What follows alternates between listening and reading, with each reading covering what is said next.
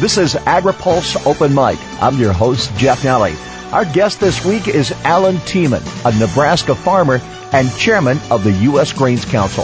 AgriPulse Open Mic is brought to you by CHS Inc. CHS Inc. is a leading global agribusiness owned by farmers, ranchers, and cooperatives across the United States. CHS is diversified in energy, grains, and foods and committed to growing their business through domestic and global operations. Nebraska's Alan Tiemann joins us next here on Open Mic. What does it mean to be relevant in today's global agriculture marketplace? To CHS, it means having the people and facilities in place to deliver U.S. grain to a feedlot in South Korea, or investing in energy production and distribution to help ensure dependable fuel supplies for our local communities. In fact, we've invested more than $1.4 billion on our owners' behalf to make sure we stay relevant now and into the future. To learn more, visit chsinc.com. This is AgriPulse Open Mic. Nebraska's Alan Tiemann was recently elected chairman of the U.S. Grains Council. He farms with his son and his father on their land just west of Lincoln. Tiemann has served as a volunteer leader toward the Grains Council mission of market development for almost 20 years. He says producers get a lot for their market development dollar. Here in Nebraska, our checkoff is a half a cent per bushel. Really minimal investment to do all that we do. Here in Nebraska, we, market development, research, promotion, and not only just for corn. We work with our customers. We work for the ethanol industry. We work for the beef and pork industry to try and develop markets. And we do research on distillers' grains at the University of Nebraska to help out the livestock feeders and the ethanol at the same time. So we really work hard to build our own markets on very limited resources. How do you see the farmer role in market development and maintaining markets? How do you see that changing, or do you see a change? We need to have a global presence. A lot of farmers don't take an active role in what we do, but that doesn't mean they don't care. We're working on their behalf to do that. I think we need to continue to develop these markets. Markets are constantly shifting. Not so long ago, we were a major exporter to the EU. That's no longer there, but China has opened up the market somewhat. We're working there. At the Caribbean Basin, we're opening up markets there. It may shift from one part of the world to another, but we're always trying to develop and maintain markets. What does it mean to a foreign customer when they know they're talking to a U.S. farmer? That's one of the great things about the Grains Council. We've developed these relationships with our customers. We travel abroad. We've got 10 offices around the world. I've got a trade team from Taiwan coming to my farm, and I'm sure that as I look at the list of those that are coming, that they've been here before. I've had the opportunity to be in Taiwan twice. You develop a relationship with your customers. It's really beneficial to both sides to know who you're working with. When it comes to issues of grain quality, what we're doing here in the States as far as using technology and the hybrids we plant and why we plant what we do, and that we feel strongly that what we do is safe when it comes to genetically modified crops. We've built these relationships over years and time that are really important to agriculture. What obstacles have you seen from, and what do you expect in the future of our customers accepting the technologies that you and other farmers are using? It's really a struggle. We need synchronous approval around the world, or at least a low-level presence. When we have new products coming out here in the U.S., we've gone through the scientific process. We've approved. We believe through all the science that we've done that they're safe. And then we get done with them here as far as the scientific review, and then we have to wait years for them to be approved in a foreign market. Synchronous approval would be the best situation, but a low-level presence policy that would allow us to ship overseas to countries, and let's say we had a slip up and a semi-load of unapproved got into an elevator. So maybe maybe 1 or 2% of a ship has an unapproved trade in it.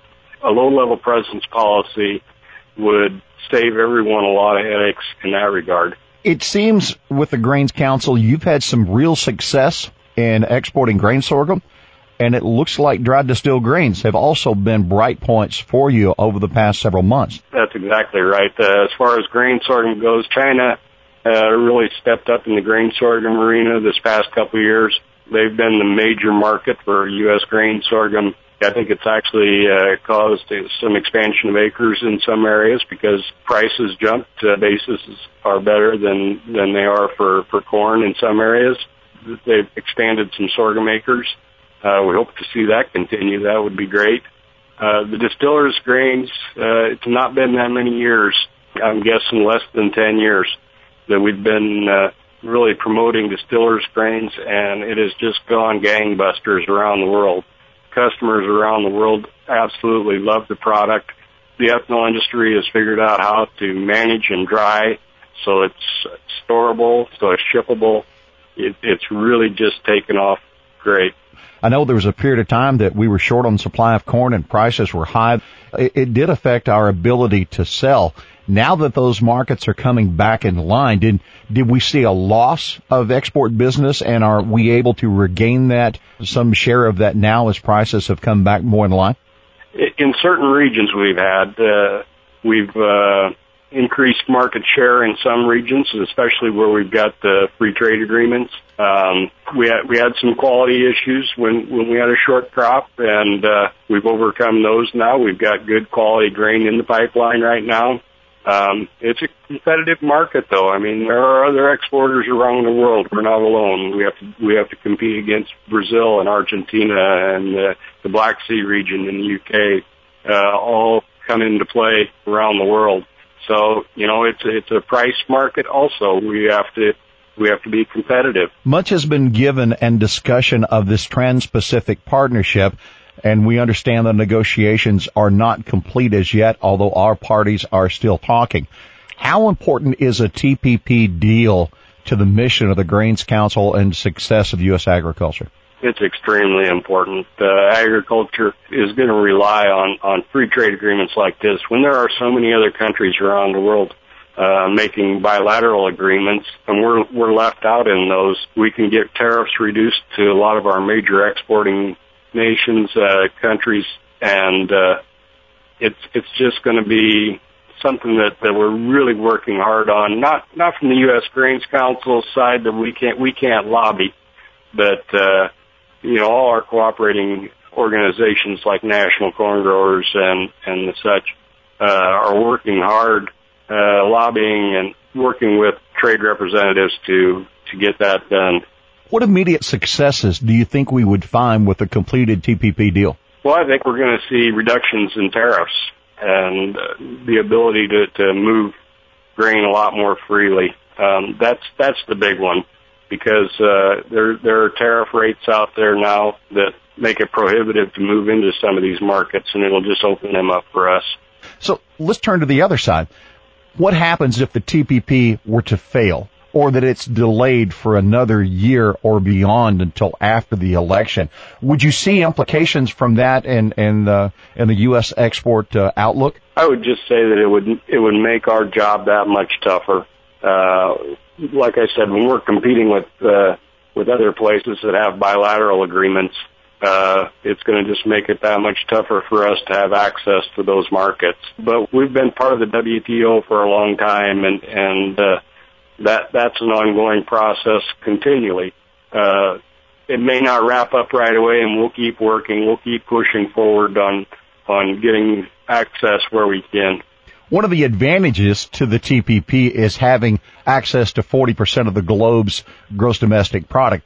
But it would also seem to be one of the brighter spots still would be the growth of the middle class, especially among some of the participating countries. There's more potential on the frontier.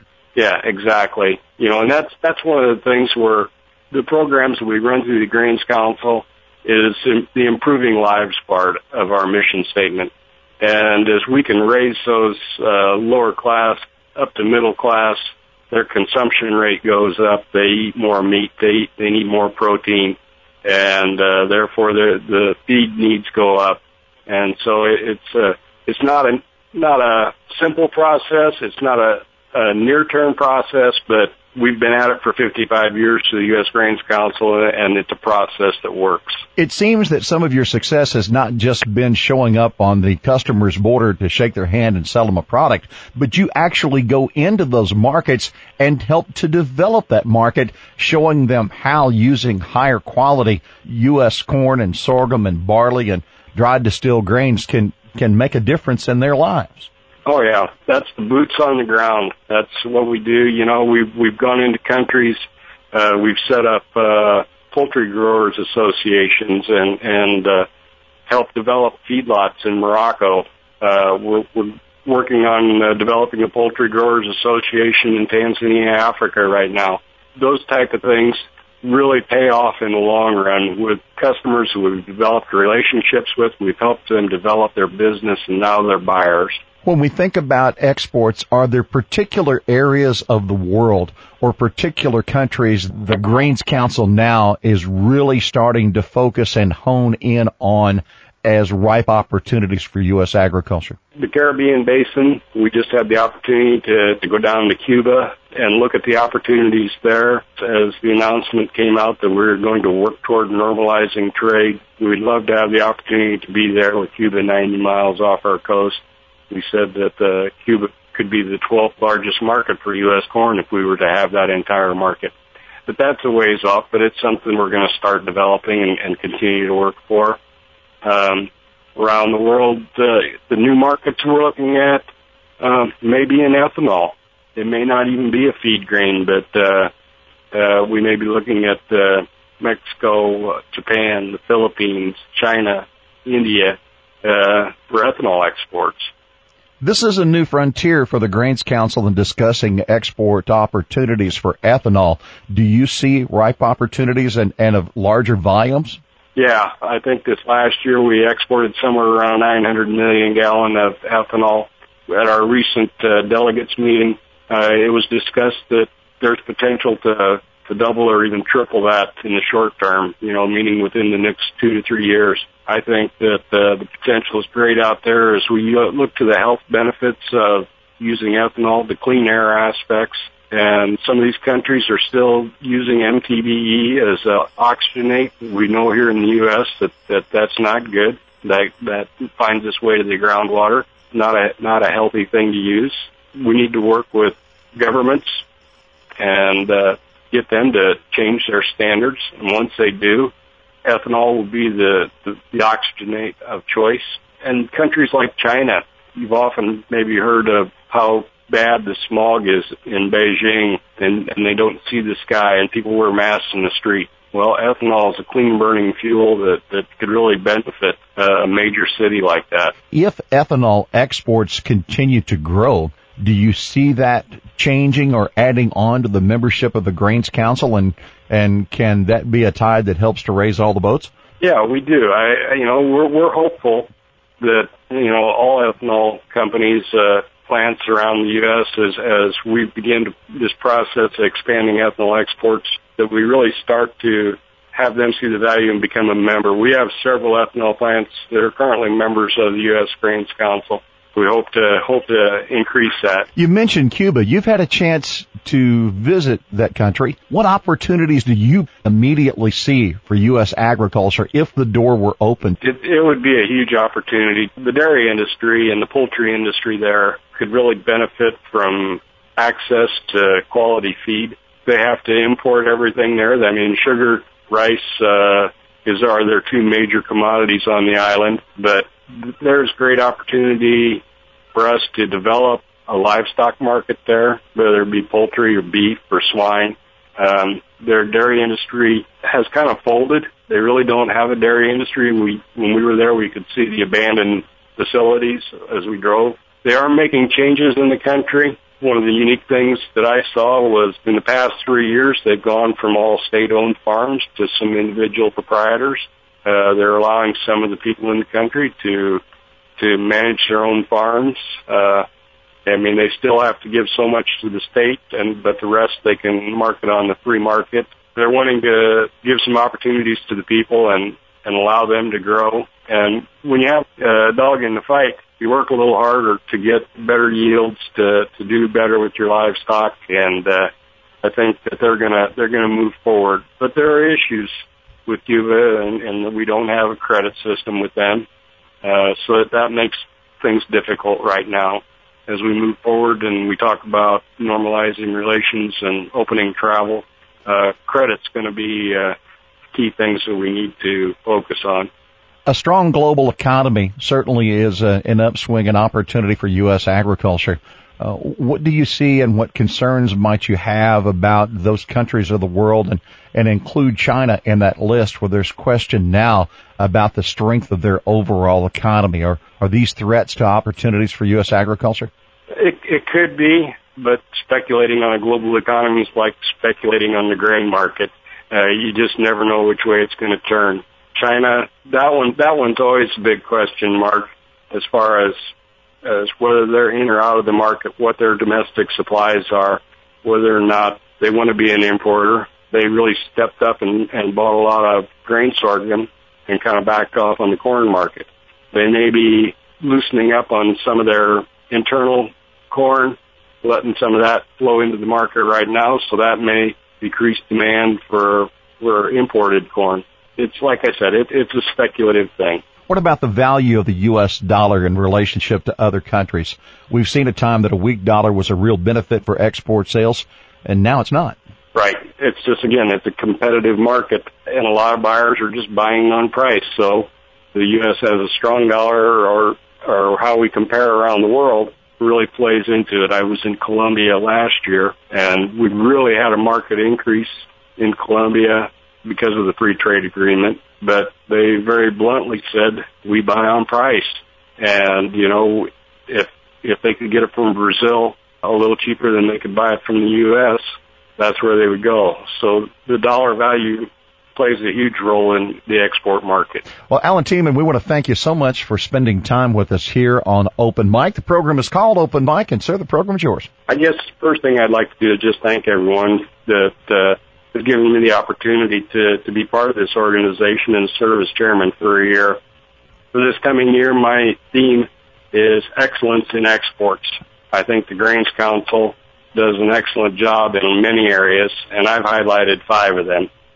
I think our membership is what makes us excellent, and we have sorghum, corn, barley, and all the corn co-products and agribusiness, and a wealth of knowledge amongst all these groups that we utilize around the world. The second star would be the U.S. Grains Council team. We have a fantastic team in Washington, D.C., and in our 10 offices around the world that really have a passion for agriculture and work hard for us. And the third star is relationships. We have developed relationships with countries, with people, with individuals that are really special, that make trade work. And we collaborate with other organizations. That's the fourth point. We work with national corn growers. We actually share office space in Washington, D.C. You just turn left and go to the corn growers and turn right and go to the U.S. Grains Council. We work with other exporting commodity groups like USEC and USMEF, and especially a big thank you to USDA FAS for all that they do for us. And dedication, that's the last one. The U.S. Grains Council has been at this for 55 years, and we're really proud of what we do. We're dedicated to export markets, and we really work hard at it. With that, I would just say thanks again for everyone that supported me in this role, and I look forward to working for the U.S. Grains Council as chairman for the next year. Our thanks to Alan Tiemann, a Nebraska farmer and chairman of the U.S. Grains Council, our guest this week on Open Mic. AgriPulse Open Mic is brought to you by CHS Inc., a leading global agribusiness owned by farmers, ranchers, and cooperatives across the United States, diversified in energy, grains, and foods, and committed to growing their business through domestic and global operations. For AgriPulse, I'm Jeff Nally.